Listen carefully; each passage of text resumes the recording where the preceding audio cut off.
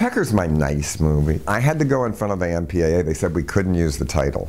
And I thought a pretty good speech, because I've always wanted to be a lawyer, where I said things like, what angry child ever carves the word pecker in his desk? No sexist men say, suck my pecker to a woman. And then I thought, how about Free Willy? You allowed that in London. How about Shaft? And I named all these movies, and they were just looking at me. And then they said, okay. I have come here to chew bubblegum and kick ass. And I'm all out of bubblegum!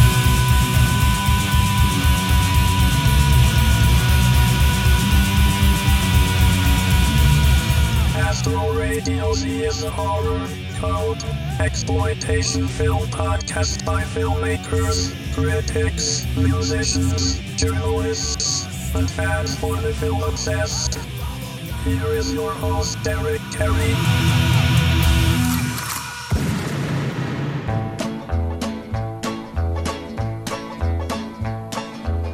I can laugh when things ain't funny. Happy-go-lucky me. Yeah, I can smile when I ain't got no money. Happy-go-lucky me. Well, Mary, I hope you got your pit beef sandwich and your pubic hairs all trimmed up, because you've come to the right place. We're going to talk about John Waters Pecker tonight. Pecker. Oh. His name is Pecker. Give me a pose. Give me some candy. Oh, honey, no. No, that's enough chocolate. Say sugar. A small-town boy with big-time talent. You're my Venus de Milo, you know that? You're crazy. You see art when there's nothing there. Who's just looking for his big break. Let's hear it for Larry the Luckhead. Larry's 21 years old, currently makes his living as a burglar. I can't figure out what this one is. I kind of like it. You might make a real career out of this. How much? You're gonna buy it? Yeah, because I love your look. And I'd love to give you a show at my New York gallery. Now the New York art world can't get enough Pecker. They really are something special. The Whitney Museum wants to schedule a peek at Pecker. To Pecker. We're all famous. Are you homosexual? No, I'm not. You wouldn't understand that. He's going from rogue. Show me down and dirty. To Vogue. Edward Furlong, Christina Ricci, Martha Plimpton, Brendan Sexton III, Ming Stoll, Patricia Hearst, Mary Kay Place, and Lily Taylor. In the new film directed by John Waters. Supermodel. Pecker. Mother of God. Seeing as how it's been a while since you've been on the show, Amanda, why don't you give our listeners a quick synopsis as to what is John Waters Pecker about? Okay. Pecker, starring Edward Furlong and Christina Ricci, follows a young gentleman who is an amateur artist who gets discovered by a New York City art dealer. And his world is kind of turned upside down because he takes pictures of these kind of candid family shots, and the art world interprets it pretty negatively. Yeah, they find it to be quaint when it's insulting and belittling. Yep. And it turns Pecker's life upside down. Exactly. We're almost at the end of our John Waters experience here, folks. And we are on what some would consider, quote unquote, the downward slide of John Waters. Now, I never thought as much because I've always liked all of the movies after Serial Mom, but a lot of people tend to think negatively about John Waters Pecker. It's going to be fun to try and say that over and over and over again tonight on this episode, which was the intention that John Waters had. Now, this, in my mind, kind of goes back to some of the irreverent old school humor of John Waters, where the vast majority of it is based on crude humor. Now, Seth, what do you think about John Waters Pecker? I didn't know what to expect going in. I'd never seen it before watching it for this episode. So I knew it would be more Hollywood mainstream, but he did go back to some of the old school, not quite shock gags, but going for the gut a little bit. Close-up shots of Bush. As he like to put it, happy Bush, happy pubes. Some religious humor thrown in, lots of angry shouting characters. It was a lot of fun, but I didn't love it. Well, it's the first time in about 4 or 5 movies where he's very explicitly showed gay characters and showed gay situations and talked about genitalia in the way that he has, probably since almost Desperate Living, to be honest. Angelique, what did you think of this kind of revert back to some of the grindier elements of John Waters? Well, I mean, it kind of seemed to me a little autobiographical, really. So I enjoyed it, especially the whole teabagging discussion. Hey, Larry, no teabagging. You know the rules. No balls on foreheads. Teabagging is forbidden here at the Fudge Palace. Oh, I understand. You teabag a customer one more time, Larry, and Mr. Nailbox will fire your ass. It was funny. This isn't one of my favorites. Like, I've only watched it just a couple of times, or the others I've watched, can't even count. But I mean, it was a good throwback, in a more mainstream kind of way. Not one I'm going to watch, 8,000 times like I have, Serial Mom or Pink Flamingos or, one of the upcoming ones, Dirty Shame. But I enjoyed it in a way. It was kind of, miniature John Waters story. You get big and then things kind of backfire, but then you come out on top again. So it's a feel-good story. The funny thing is, when you say that it's sort of autobiographical, John Waters in many interviews would go on to say that actually he didn't intend this to have anything to do with his life whatsoever, because he envisions the character of Pecker, who's played by Edward Furlong, to be kind of the ultimate artist, because he's naive and he's talented and cute, but doesn't recognize this at all. He just is. Andrew, do you see a lot of John Waters in the Pecker character? Yeah, I do. I think that to me, when I watch Pecker, I see him as a symbol of the kind of naive approach, the naive person that John Waters was going into film in his earlier movies, and kind of what it was to become a famous underground filmmaker. Right.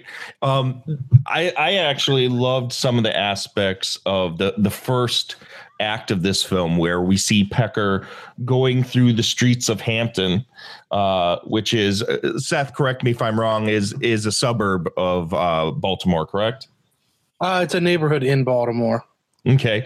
And Pecker is just going around, just literally snapping pictures of everything. There is not one thing that he doesn't take his camera out and snap, which leads me to wonder how he got any good photos in the entire photo, or the art gallery at the sub shop, the sub pit that he works at, are literally nothing but photos that he had taken in the opening credit sequence that we saw. Yeah, you're right. But I did like that, they portrayed this character as somebody that wasn't doing it in order to get famous. It's just what his love was, and he just felt compelled to do it. What did you think of the Pecker character? Oh, Pecker? Oh, yeah. I liked it. I liked the movie on a whole, and I liked Pecker's character. Did you like Edward Furlong as Pecker? Yeah, it didn't bother me. Derek and I were laying in bed, and he said that he had a tough time with Edward Furlong as Pecker a little bit. That it felt a little forced or cringy or something, I think was the word you used. I didn't feel that way. If anything, I felt that way about Brandon Sexton's character. Why? That's interesting. I thought Brandon Sexton felt so natural as his kleptomaniac buddy. Oh, yeah. He just looked like some scumbag that would go around and steal things just for the hell of it. I think it was the scenes that felt cringy to me were the scenes where they were kind of forcing him to be this super desirable, bad boy, because he's like, yeah, he's a bad boy, but he's not particularly attractive. But I thought that was some of the joke was that he, for some reason, he thought that because he was a thief, that he should be a sex symbol and he should be getting laid like a rock star. I thought that was kind of the joke. Well, it was lost on me, unfortunately. Well, it was one throwaway line. Yeah. What did everybody think about Sexton and his role as Pecker's buddy? Andrew? I loved Brendan Sexton. I think he's hilarious. I mean, he's played that same kind of guy a lot of times, you know. I don't know what he does now as a grown up, but back then, you know, we talked about Welcome to the Dollhouse, which is where John saw him and put him in this movie. And then after that, Empire Records, which is my favorite of his roles, Warren. Who the fuck glued these quarters down, man? My name's not fucking Warren. Fucking Warren. Somebody else can quote that movie too.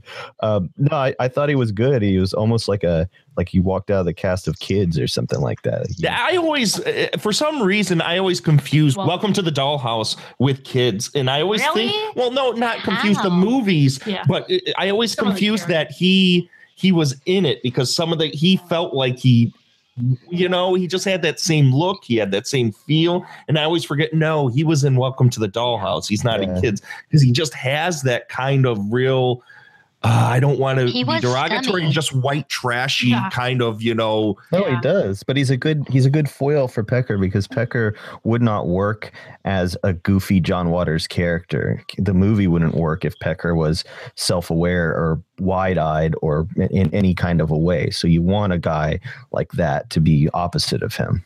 Right. And I thought, like Amanda said, how I had said that some of Furlong's performance is a little cringy to me. It's mostly because I think of any of the characters in this movie, he is obviously the focal point, but he has to play this kind of squeaky clean, very innocent character. And I think he overdoes it at times. And it could be some of the dialogue he's given is like the "aw shucks" kind of dialogue. You know what I mean? It's not John Waters' favorite kind of character to write. In fact, it's very unusual for him to have to write a guy like that. And probably why it feels that way is because that's not what that's not what he does. It's not the kind of character. Or the roles the characters were used to see. Right. Exactly. Well, because every other character in this movie feels like a John Waters character. They feel very natural. Just a little amped up from normal quirky foibles. Right. You know what I mean? Yeah. That's how I have always interpreted in at least the more recent John Waters films like Serial Mom. So any of these people, if you just stuck them in any town and you in the middle of the United States right now, people wouldn't look twice at them necessarily, other than they're kind of like at an 11, if you know what I mean. You think that? Yeah. And that's how I feel about all of the parental figures in this film. Okay. I don't see them as being they're typically over the top, like super crazy, wacky, out of control, like the sister. Well, who works in the gay bar and whatever else, but they're still a little eccentric. They definitely have certain facets to the characters where they were obsessed. Everyone in John Waters films are obsessed with something. I think that's a major character trait to everybody that's in his movies. But of anybody, the parents and Pecker are supposed to be kind of just like happy-go-lucky. We love our lives and this is who we are, and we're very unapologetic about it, where everybody else in this film are just batshit bonkers. And let's talk about some of these other characters. Angelique, of any of the characters in Pecker, who was your favorite? Me Mama. Full of grace. See, she's talking. It could be a real miracle. What was it about Me Mama that you loved? And tell my listeners who Me Mama was. Me Mama is Pecker's grandmother, and I do not know the beautiful woman who played her. I don't know her real life name, but she is extremely Catholic, pit beef chef, works in the front yard, serving beef to the masses and going to mass.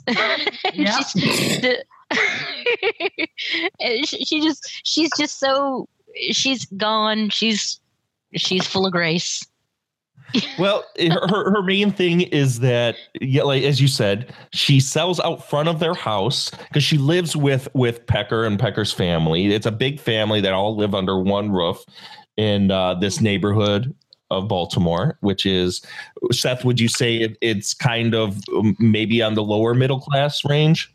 At that time, yeah, it's kind of hipstery, gentrified now, but back then, yeah, it was kind of a trashier neighborhood.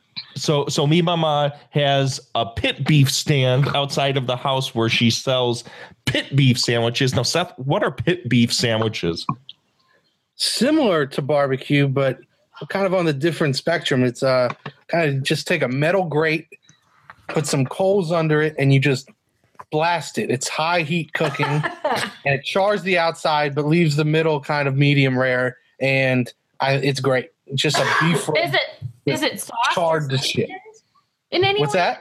Is it sauced or seasoned any way, like a dry rub before it's thrown on? Or no, generally you just let the meat go, and condiments are up to you. Around Baltimore, horseradish either straight up or with mayo mixed in, called tiger sauce. Tiger sauce. Oh, I've heard of tiger sauce before. I'm not sure if it was named for Towson University Tigers, but it could have been. I don't know. I hate mayonnaise, so I've never had that. But amen, brother. Pit beef just straight up on like a Kaiser roll is perfection to me. And this has been just a Baltimore tradition for Absolutely. Forever? For as long as I've known. Interesting, because I have obviously no fucking clue what pit beef is. No. Has anyone here other than Seth had pit beef? I've had it. It was delightful. I was like, I didn't want any of that horseradish or mustard or whatever they have with it. But I did take ketchup. I found was good on it. I am a lover of horseradish, which is strange considering I don't really like white cream based condiments. Sauces, yeah, but never got any tiger sauce on your pant leg? Nope. No tiger sauce on my pant. No tiger sauce from your pepper. Oh my gosh, you guys are fucking put your vagina on the phone. So Me Mama, she makes these pit beef sandwiches out front, and then she is basically convinced, because she has this ventriloquist dummy of the Virgin Mary, that Virgin Mary speaks through her, and anybody that'll sit and listen can go up to her shrine of the Virgin Mary and listen as she puts her hand up its back and makes it say "full of grace" in the silliest way possible. Full of grace. It sounds like a parrot almost. The voice is so high pitched, like if a parrot would say it. Yeah. Full of grace. Full of grace. I think one of the best scenes in the entire movie is when, after Pecker becomes this overnight sensation in the art world for his photographs, after Lily Taylor takes him and has a gallery showing in New York. Yeah, I've always loved her as an actress. That some people, because Me Mama is shown on Art Forum magazine with the Virgin Mary, because that's one of Pecker's various photos that he's taken. She has some visitors from the local Catholic church show up. Grace! You're saying that yourself. What do you mean? You heard me, faker. Me, Mama, I need Mary's help. Oh, you have company. This is my grandson, Pecker. Pecker, these are the friends of Mary. Or so they say. They're not being very nice to her. We can see her lips moving. It's just a matter of faith, ladies. Here, come on. Shut your eyes and think of the color blue. Oh, no, you don't. Heretic. Mariolatry is not a joke.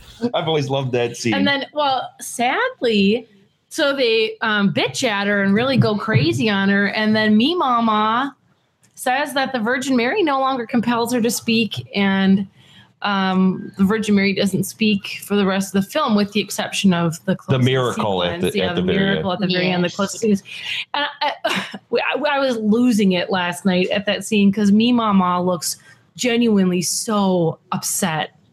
Like she was the keeper of this gift and of this miracle, and it was taken away from her. And that was such an insult to her faith and to her identity. And she just looks so upset, just blown to bits by it. Right. Well, I think her and everybody else that surrounds Pecker and his world are just so genuine about who they are, and they don't like hold back. Unapologetic. Very unapologetically themselves, that once they intertwine with the art world of New York City, they feel very, very uncomfortable. Yeah. Because those people were entirely fake and didn't let themselves out, in a similar theme that we've seen a million times over now in John Waters films about it's always better to be yourself than to try and be something you're not.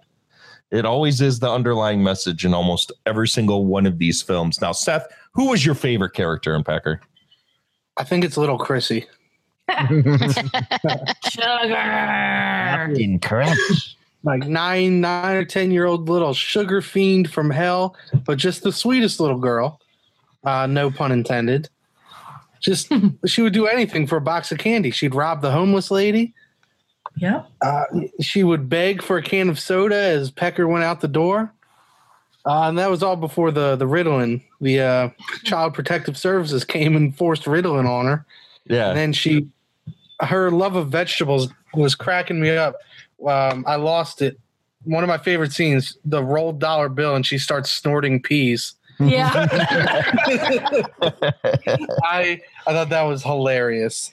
But yeah, I think she's great. The scene, I think John Waters said Night of the Living Dead was the influence, when she's sitting there with just a bag of sugar, spooning it into her mouth, and the wet sugar's just dripping out. It's so gross, but so funny and innocent. Little Chrissy. Say sugar. Sugar. Oh, I love you, little Chrissy.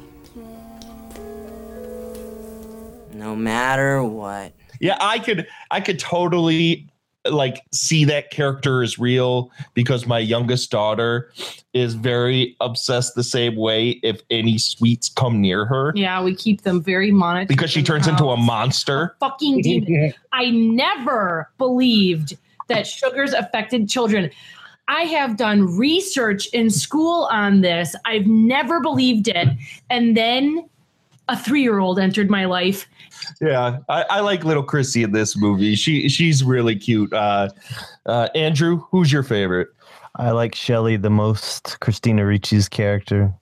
I just I can really identify with being the person who's watching one of their friends or somebody they care about possibly become an asshole in that one part where, because I've known a lot of actors, musicians, all kinds of people and artists, everything, and watch the way they change when they get some of that juice, and there's one part where she says, please do not become an asshole. I beg of you, do not become an asshole. And you're just like, I know, Shelley, dude, I know. And plus, man, I was I had a crush on Christina Ricci for many years. I thought she was, oh yeah, before she got kind of gaunt looking at a certain point around the Black Snake Moon and there forward, but around the time of Buffalo 66, anybody remember that one? Oh, Buffalo 66 made me fall in love with her for many years. Yeah, the opposite years. Of sex also.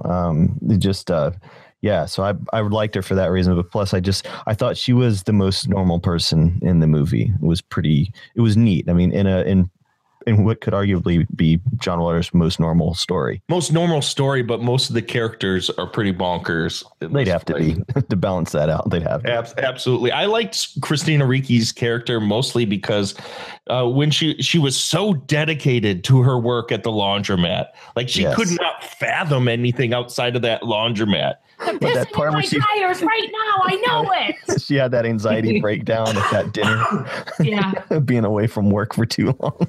I should be at home at my laundromat doing my job. I'm sure it will be okay. You don't know what my customers are like. They wait for me to go out of town so they can defy my rules. You're just imagining things. They could be pissing in my dryers as we speak. It's going to be. Oh, yeah. And the entire time, she's just looking at this chick who could give two shits about anything she's saying. Yeah, the lady's trying to calm her down, talking about, it's like, I'm sure it'll be fine. They're pissing in. They're pissing in the dryers right now. I know it. Oh my God. She's just screaming at these people. She loves that job, but she just screams at everyone in the fucking laundromat the whole time. She's also kind of losing her identity in that setting, you know, and so she's grasping for a foothold because she becomes just Pecker plus one, you know. Yeah, some of us have been very there much too. so. Amanda, who would you say? Me, Mama, hands down. I just appreciate her shtick. She's very memorable. So genuine, and I just love it. I've had full of grace. Every time I see any religious thing, immediately that pops into my head. See, it's the same with me, except for it's the show in full bush line. Well, but I've never been very religious, so full bush equals crime. Your pubic hair causes crime. My favorite part is when the old man puts his hands over. No, it's not that. It's when Brendan Sexton goes, "It's the pubic hair of a stripper." In the middle of the art show, because they got the shot of the beaver and everybody's like, I don't know what it is, but what is it? My favorite part is when they're where they're at the strip club. No. What's it? The claw grabber? Is that his dad's bar? The claw machine. Yeah, the claw machine. The claw, when they're at the claw machine and the dad's talking with Pecker and their old the old guy that always frequents there, and they decide to do earmuffs on little Chrissy, and he goes, I hear they show full bush. Full bush. Every time I see this movie, I laugh out loud hard at that shit right there. That and the pubic hair of a stripper thing. Just got some of my favorite lines of John Waters movies are in this movie. Well, that whole scene where they're hamming up the fact that this is a lesbian, these are strippers who are lesbians. It just strippers, but it's not a lesbian strip. It's a lesbian strip club because they're lesbians, right? But it's for straight people. But it's for straight guys, and it cracks me up because these chicks walk out and they're just like, "What are you looking at?" Well, they're stripping, like yelling and emasculating these guys. What did she say? These beef curtains are what? I can't. What the hell did she say? That we lost it last night watching. These beef curtains are flying free, or something like that. These beef curtains are flying free, or whatever. And she's like so gruff about it. And she just like doesn't. She just like doesn't care that she's not even trying to be sexy. She's just kind of flopping her lower half around. Yeah, and all the guys, and all the guys when they start doing the raid on the place for showing full bush, and everyone else, all the guys outside are going, "We want bush! We want bush! We want bush! We want bush! We want bush! We want bush!" That was such a hilarious scene. Yeah. I gotta say, my favorite character's gotta be the sister. It's got every single time she's on, she is that small town kind of like, she's white trashy, but she loves her life and doesn't care about how white trashy she is to anybody. She's not hiding it. And every time that they show her at the Fudge Palace, and she's announcing, emceeing for all of these strippers, these dudes in jock straps, just barely dancing on top of this rickety old bar. Again, just flapping their pelvis around. Just flapping it around. And she just kills me. Literally kills me every time she's on screen, calling everyone Marys. Yeah. And it constantly asking. Got a little in ya. Yeah. Little in your loafers. When she's reading the paper, it's like, "Are you a homosexual?" "No, I'm not." "Well, you wouldn't understand." That's one of my favorite lines in the whole movie. That's what Martha Plimpton, man. She was usually not. She usually played like in dramas or at least like very serious kind of characters. I don't think I'd ever seen her do anything like that before. Well, as we had talked about before, this was a major coup for John Waters, would be to get these actors and actresses to come in and play totally against type. And the thing is, every single one of them would go on afterwards and do nothing but praise John Waters and speak kindly of him because he didn't push them to do anything they didn't want to do. It was such a nice, happy set on every one of these films that this is why there's this continual cast of characters we keep seeing over and over and over again, because they kept wanting to come back and be in these movies because they had such a good time doing it. Now, the only one that we had seen in the last few films that wasn't able to come back was Ricki Lake. Yeah. And the reason she's not in this movie is because at the time her show, the Ricki Lake Show, was big enough that the producers of the show basically said, no, you can't go do that John Waters movie, because they wanted her to have a different image. So unfortunately, Ricki Lake's not in this. I would have loved to have seen her in this movie, because she was definitely missing. Now, some of the other great characters that are in this and great actors and actresses that are in this, we have Mink Stole again, Lili Taylor, who I've always loved in just about, and at that time she was in a lot of really great roles. She plays the art gallery agent who secretly has a crush on Pecker and tries to lead him away, seduce him away from Christina Ricci. How quickly he fumbles in that one moment. Well, for the art, Pecker. Okay. It's for the art. It's for the art. And then we have Patricia Hearst coming back in a great scene where she pushes her tits together. Yeah. And this is another great cast of characters that he's put. And let's go ahead and let's talk about the story itself. And what do you guys think of, compared to some of the other films we have seen probably in the last 4 or 5 episodes that we've done this? How did you think that this story and how it was laid out kind of stacked up against his more mainstream stuff? Seth? I think it was a natural progression. It just feels like a very standard Hollywood production as far as the story goes. Of course, with the John Waters touch, but very natural beginning, middle, end. You can almost see where it's going. The characters all get affected in ways you'd expect them to. Christina Ricci gets to fit in one of the most amazing lines in all of John Waters' filmography, I think, with "I hate modern photography." But it just, it progresses as you'd expect a typical Hollywood comedy drama to progress, but it works out to be a really solid film. Just, I don't think it has a lot of the key moments that John Waters films are known for and really stand out in the memory. So what are some of those you think it was missing? With the close up of the bush, I almost expected that to be raunchier. It felt like he was struggling to do John Waters and to do mainstream, where it almost felt like it was rated R, but like he was struggling to not make it PG-13, right? But not push the boundaries of the R. Like he was really restraining himself from making it too raunchy, but he wanted to do it, and it just felt a little uneven throughout it for me.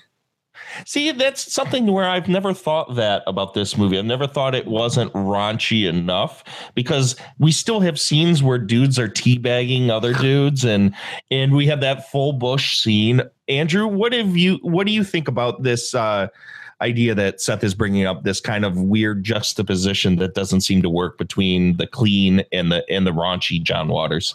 Well, no, it is true that John Waters, from the later part of his career, was really kind of struggling to maintain his identity that he had as a cult figure, but make that work in terms of being able to actually get a movie financed and put out and marketed and everything else. He had that period with Polyester and Hairspray and Crybaby, where it was all of a sudden like, well, where is he in this? It's his interest, but not necessarily this kind of story that he liked to be telling, that we always seen him tell. And so this seems to be there's something kind of personal going on here. And I actually, it's the one I watched the most of his later stuff because of that. I have a lot of things I think about when I watch this, and I thought about it even more when I saw this one. But it is true, because you have the storyteller again, like with something like Hairspray, where he does have a story he wants to tell, but he has to also be John Waters as well.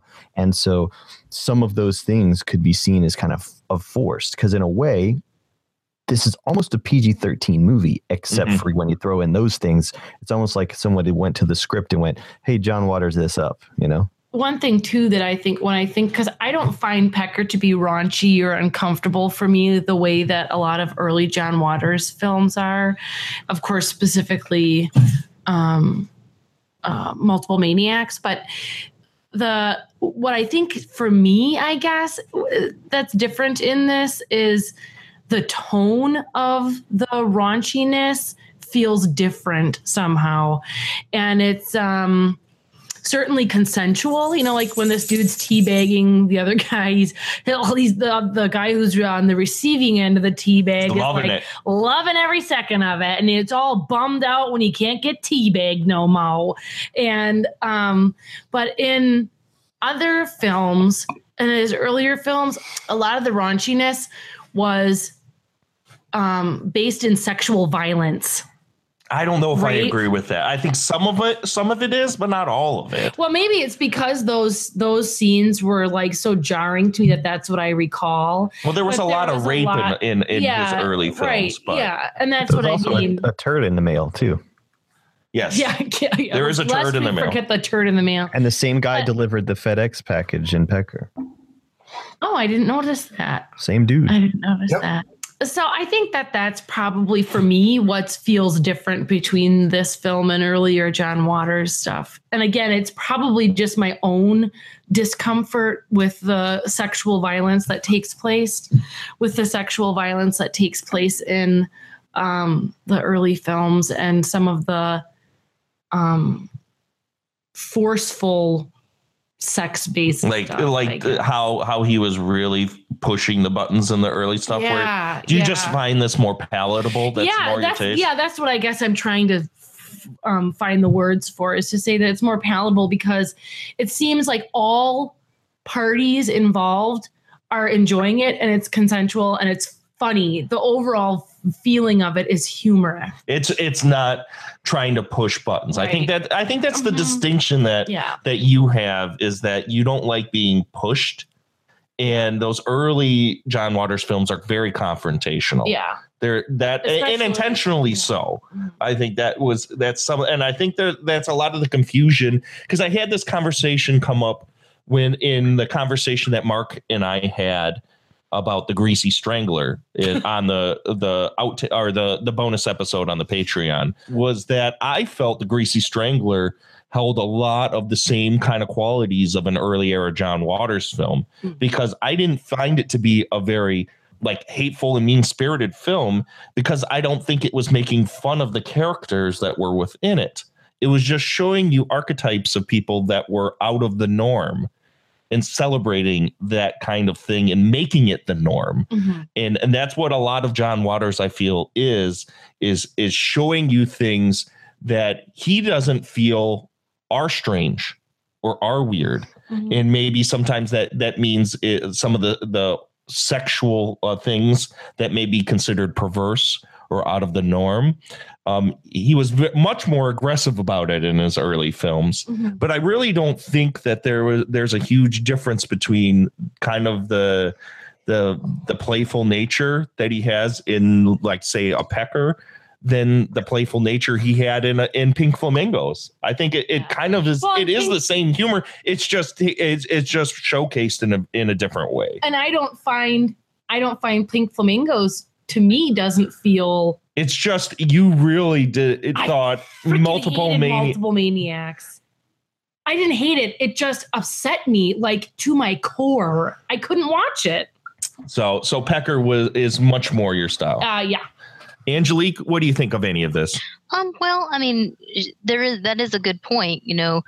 This one is gleefully sexual. It's not like, you don't have Divine getting raped in an alley, on the sidewalk in the middle of the day, or by a lobster monster, or, somebody being sexually assaulted with a barnyard chicken, licking a house and making it revolt against you, that sort of thing.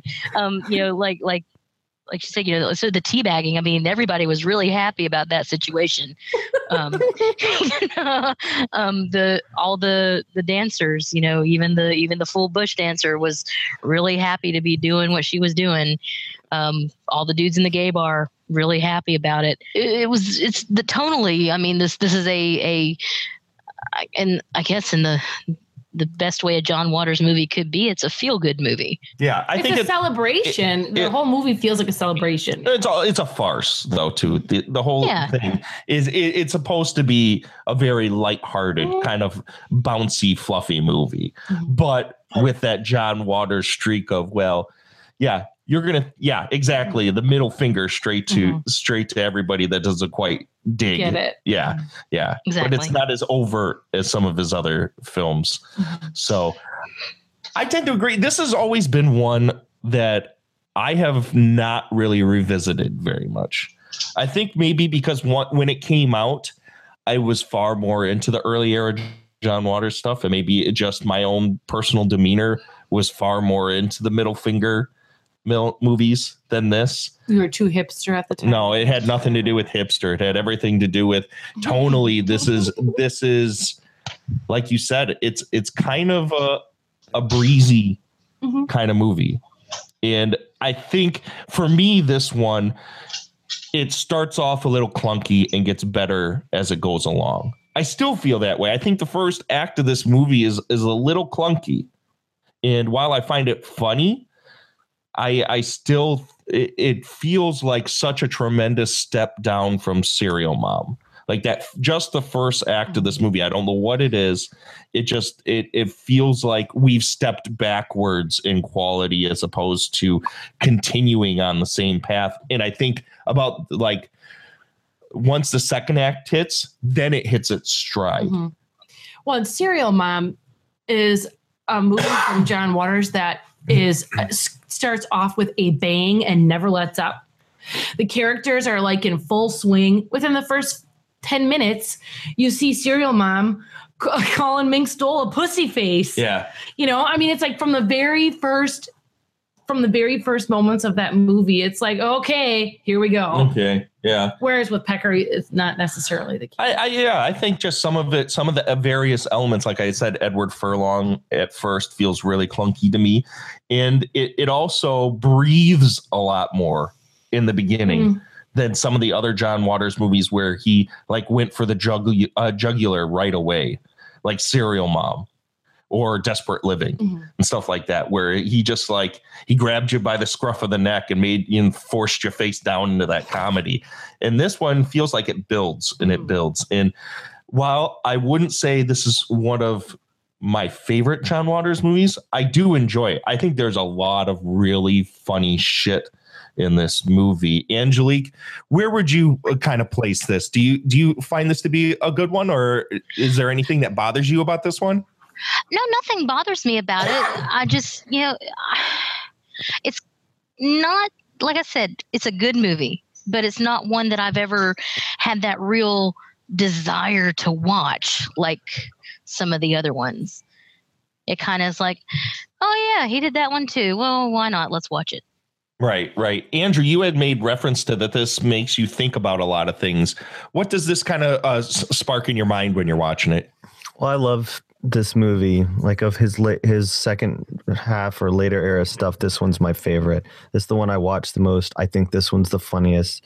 It's because it's not goofy, and it seems like he was actually had a movie that he wanted to make. It feels more indie than anything since probably Desperate Living. But I also think because of that, and he was able to survive for, 70s, 80s, 90s, and 2000s. So he did that not from an accident. He just kept reinventing what he was doing. And I love the path that he was kind of on with this one. But no, I think just going with the idea that this might be some kind of an inadvertent commentary on what happened to the Dreamlanders and some of his feelings that he might have had about Divine being dead, and had they not become famous, would Divine have lived? I start thinking about that when I watch this, and I know that probably he doesn't mean that. I know that nobody else but me probably thought that, but it has a kind of like a heaviness for me that I find just like super interesting. And it's kind of, it's hard to not see it as kind of a comment on maybe the fan perception of what happened to him in his career. I think that's a good point to bring up, because there was a interview that I had read of John Waters where I believe it was Patricia Hearst was being asked about what it was like to be on the set of Pecker. And she had said that during the course of a film, John Waters is kind of a control freak about his own life. He's not a spontaneous kind of person. Every single day he has like law cards that tell that where he has everything that he's going to do during the day mapped out. And it's how he needs that order in his life. And on the set, he's kind of the same way. And she had said that during the final scene in this movie where Pecker has decided, he didn't like what the New York art scene were doing to him and his family and how it was changing his life. And he didn't really like that. And he decided to take it back and start showcasing his artwork at his dad's bar. And all of a sudden, all of these people that were taking advantage of him and using him were being shown for who they were in his artwork. And they kind of let loose and let go. And you have this bar sequence where all, the lesbian strippers are going nuts and all of the gay strippers are dancing around and teabagging the art dudes, and Patricia Hearst is having a great time and everyone's going nuts. And supposedly Patricia Hearst looked over at John Waters and he was just grinning from ear to ear watching this go on. And she said it was one of the first times she had seen him like that on any of the movies that she had been on with him. And John Waters heard this and made reference to that if this bar was real, that he had seen in these people, that he would have been there every single day of his life. Yeah. And I think Andrew, what you're saying is really true, because I think this very much is like, what if he would have just stayed doing what he was doing before? Would that mean that all of the people that he loved would have still been with him and he'd still be making art with them today? I don't see how, once you kind of posit that, how you cannot think that when you see this movie, because of his jaunt into, studio filmmaking for a couple of movies, and how, quickly after the first failure, he was, back to where he was before. I just don't think I can't watch this now and not think that, particularly in this particular round when we have watched all of his movies in order. I thought about it the whole time I was watching it. Yeah, it's really hard not to find the subtext of it, even though, kind of like some other directors where there is an underlying message to the film and you're aware of it, but the director doesn't want to let you in on that. They want to keep that stoic kind of, this is just a movie I wrote. This has nothing to do with my life. When he is getting some stuff out. He really is. And I dig that, because he doesn't do that. And so it's great. And I don't need all his movies to be the same, Right. No, and they definitely aren't. And I think the next two movies we'll be talking about very much are completely different than some of the stuff that we've kind of gotten used to with him, especially Cecil B. Demented. Very different. Very, very different. But this one, I got to say, there is kind of a big gleefulness to the entire film. It is kind of light and breezy and fun. And I enjoyed this. I really, really enjoyed this movie. Would I say that it's as good as some of the other ones? I don't know. I think after rewatching this, I watched it twice in the last week. I think it's something I'm going to be popping on more. I think I'm kind of like a little miffed at myself all these years for not.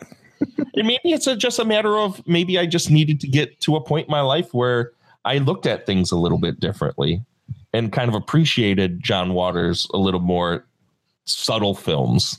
Not that it's hard to say that Pecker is a subtle film. But it's a comment on irony, right? And that's something you and I talk about a lot, Mm-hmm. Very much so. So what you're saying is you're going to be giving John Waters Pecker a chance.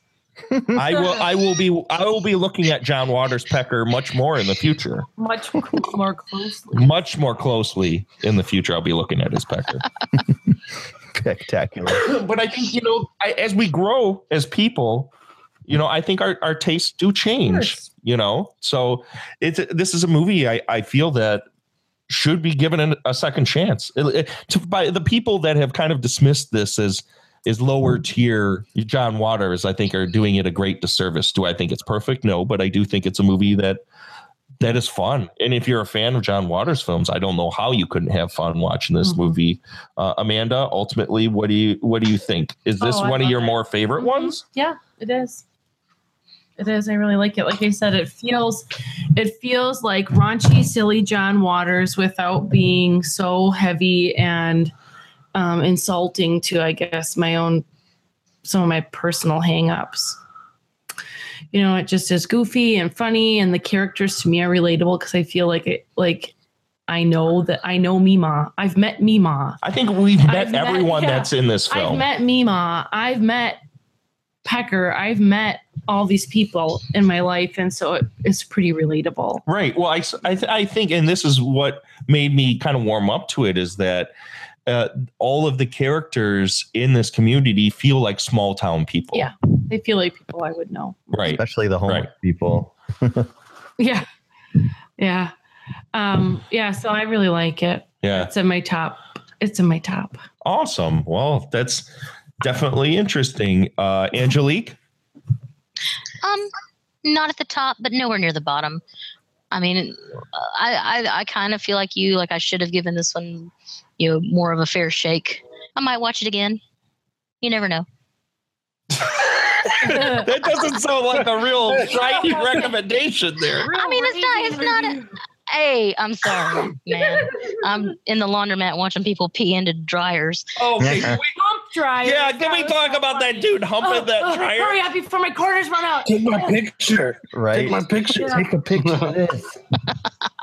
Oh my God, that scene kills me. Like, here's Christina Ricci trying to be all serious about, hey man, you're changing, don't become an asshole. And then you have this dude trying to get Pecker's attention. Hey, take my picture, and he's humping a fucking. But don't you think, dude, that after John Waters movies come out and became popular, he had weird motherfuckers coming up to him, going like, "Put me in your movie," and do some weird shit like eat dog shit in front of him. Can I be in your new movie? I'm sure. I'm so sure, and I think, once you posit that idea that this really does kind of mirror a lot of his kind of life arc with making movies, you do start seeing more and more things in there that I'm sure are super true about, the moment they get back from New York City, their house gets robbed and everyone's like, hey, you're rich now. So I'm sure he had a lot of people coming after him. I'm entitled to ask you or take what I want. Yeah. Yeah. So has to. Absolutely. Seth, ultimately, what do you think? I like it. I think it's a good movie. I think it's going to be, I think John Waters Pecker is going to be a grower, not a shower for me. I see Gordon like that one. I definitely am going to give it, more frequent. Well, this is my first time watching it, but I'm definitely going to pop it in the rotation.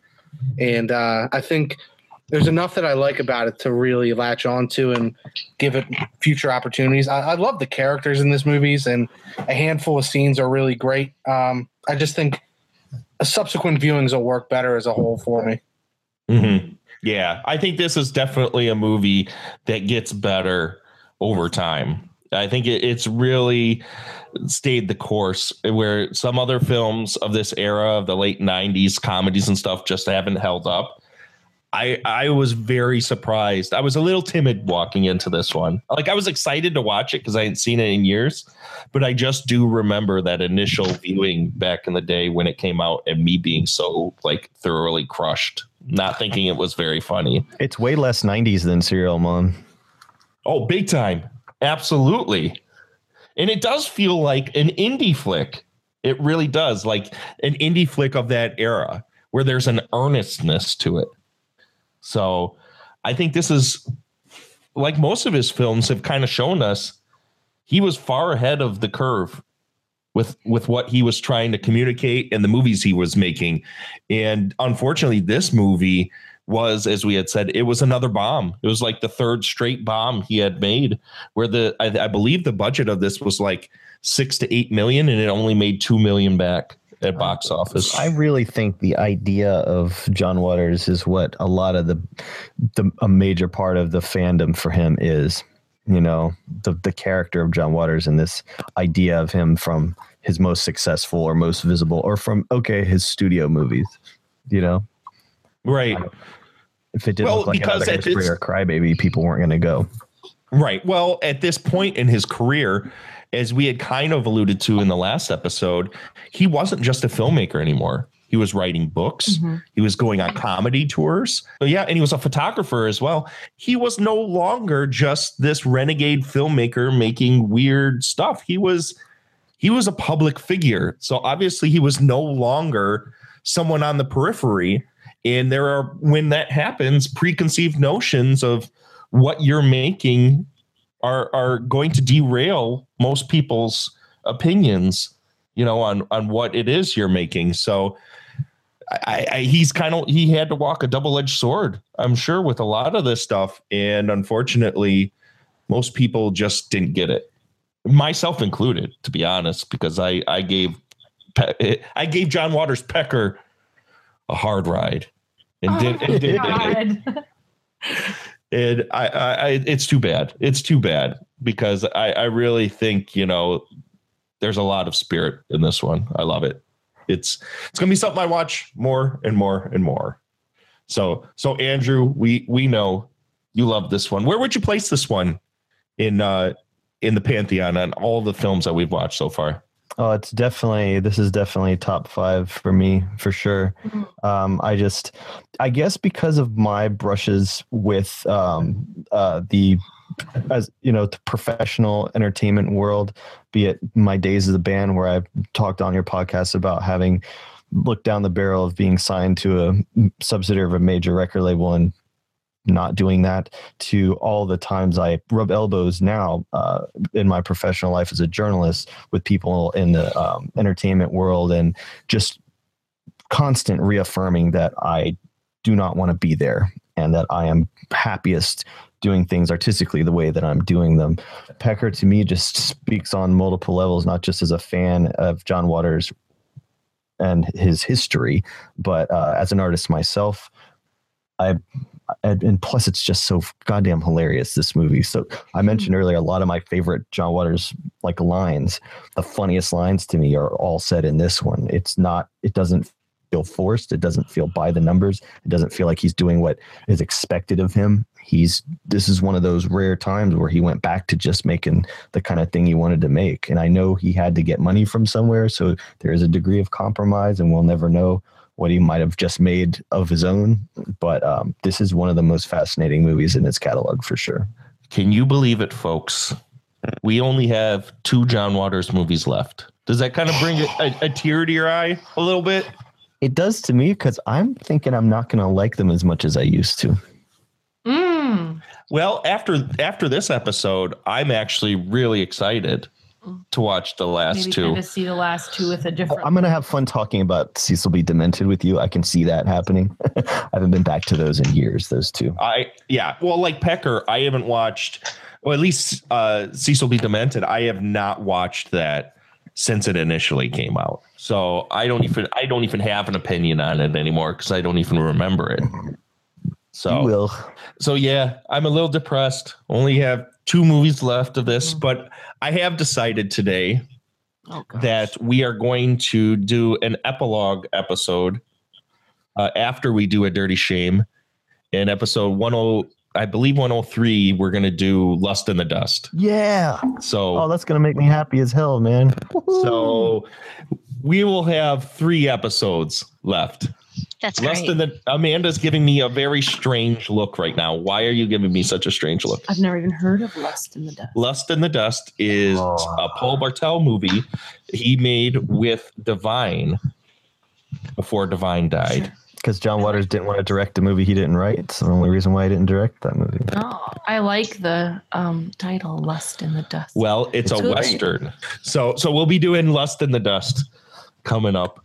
And yeah, we're almost done, folks. Thanks for sticking with us for over a year doing all these John Waters episodes. So this is the portion of the show where my guests shamelessly shill the fuck out of you. So, Seth, why don't you tell my listeners where they can find you outside of Astro Radio Z? You can find me at Celluloid Terror on Twitter, Facebook, YouTube, Instagram, and Celluloid Terror on Blogspot for all sorts of horror and exploitation reviews. Angelique Bone. You can find me on Facebook, not that hard to find. You can also find me on an Astro Radio Z family podcast, The Film Jerks. Next episode, we're going to stick our chopsticks into Kung Pao, Enter the Fist. So that's exciting. You can also find some reviews by myself and some other funny cats at thelosthighway.com. Mr. Andrew Shearer. I always thought the Enter the Fist was weird because a fist enters you. Huh? Yes. Right. My ladies and gentlemen, my friends and I make movies here in Athens, Georgia, under the banner of Gonzorific, GONZORIFFIC. You can find our stuff on YouTube for free. You can find us for a small rental fee on Amazon On Demand. Our movies we have there are Fake Blood, Pajama Nightmare, The Underground Cinema, Cinema with an S, and the latest Late Night Cable. And if you like physical media, you can go to gonzorific.com and buy stuff like Dr. Humbenstein's Erotic Castle, Dollface, and what's that other one? It escapes me. Oh, The Erotic Couch. Well, folks, I hope you've enjoyed this lovely episode. On the Facebook group today, I've decided to throw my hat into the Ghoul Summer ring, and I am putting it to you, Astro Zombies, to vote for what horrible ghoul movie I'm going to watch for our Ghoul Summer episode coming up in July. If you're not familiar with what Ghoul Summer is a tradition started by Mike Dick of Kissing Contest and the boys at Junk Food Dinner, who you guys have heard Parker come on my show before. They do Ghoul Summer episodes every year where they sit and watch the most morally bankrupt, disgusting, disturbing movies they possibly can find. This year, I'm throwing my hat in the ring, and I'm going to do one episode where, depending on what you guys want me to do, I will talk about that movie or those movies. So go to the Astro Radio Z Facebook group, join in the poll. So far, it looks like everybody wants me to do the Traces of Death series, and that kind of kills me a little bit inside of my heart. But that I guess is the point of Ghoul Summer. Well, that's the only ones I haven't watched. I've seen all those other ones I've never wanted to see. I'm too much of a pussy to watch those. Oh, my God. It's been a joke between Corey Udler and I because he found all of a sudden, just like out of the blue in his office, a box set of Traces of Death DVDs. Oh, badass. Somebody put that out. Oh, God. It wasn't Brain Damage, was it? I don't know who it was, but I'm sure it was somebody just left it in his office. I'm sure it was Blade Braxton. I'm sure he left it there. I freaking love those he's movies. been telling me. What's that? I love those movies. Excuse me? Yeah, I love them. Oh, my gosh, Angelique. Oh, my gosh. Well, then you're coming on that Ghoul Summer episode if I have to do these goddamn Traces of Death movies. All right. You're going to come on that damn episode. Okay. But everybody go over to the Facebook group and vote, add on, put whatever horrible ghoulish movie you want me to watch for that episode up on there, and everyone will vote. And in the next month, I'll make the decision as to what horrible, disgusting thing I'm going to watch for Ghoul Summer this year. And it's already been said by Daniel Edenfield that he's looking forward to hearing my misery. That should be, I told him that should be the tagline for Astro Radio Z. Hear my misery. So that's not why I want to hear it. I just am curious, but don't want to actually watch it. I also said on the Facebook group, isn't most of my show Ghoul Summer anyway? It is. I do a lot of. I was surprised to see you pushing a Ghoul Summer show today because I thought, isn't that just kind of what it is all over You think everything I watch is Ghoul Summer? Wow. You think I watch nothing but ghoul movies? It's a ghoul summer.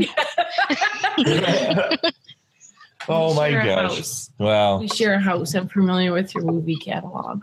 Oh my God. Well, anyways, go do that, folks, and anticipate the next witchcraft episode coming up soon. I'm going to drop a hint. I've seen the 3 movies.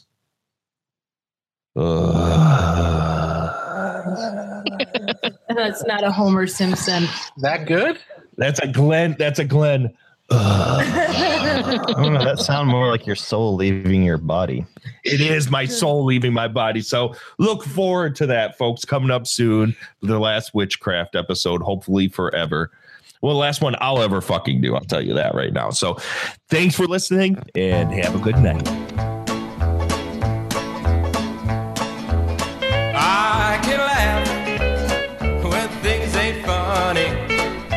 Happy-go-lucky me. Yeah, I can smile when I ain't got no money. Happy-go-lucky me. You can find Astro Radio Z on iTunes, Stitcher, TuneIn, Spreaker, YouTube, and anywhere that podcasts are found. Please subscribe, share, rate, and review. You can also follow us on Twitter, Facebook, and email us questions, concerns, or just general chatter at astroradiozpodcast@gmail.com. Coming from me, Derek Carey, thank you for listening, and I'll see you next time. Happy-go-lucky me.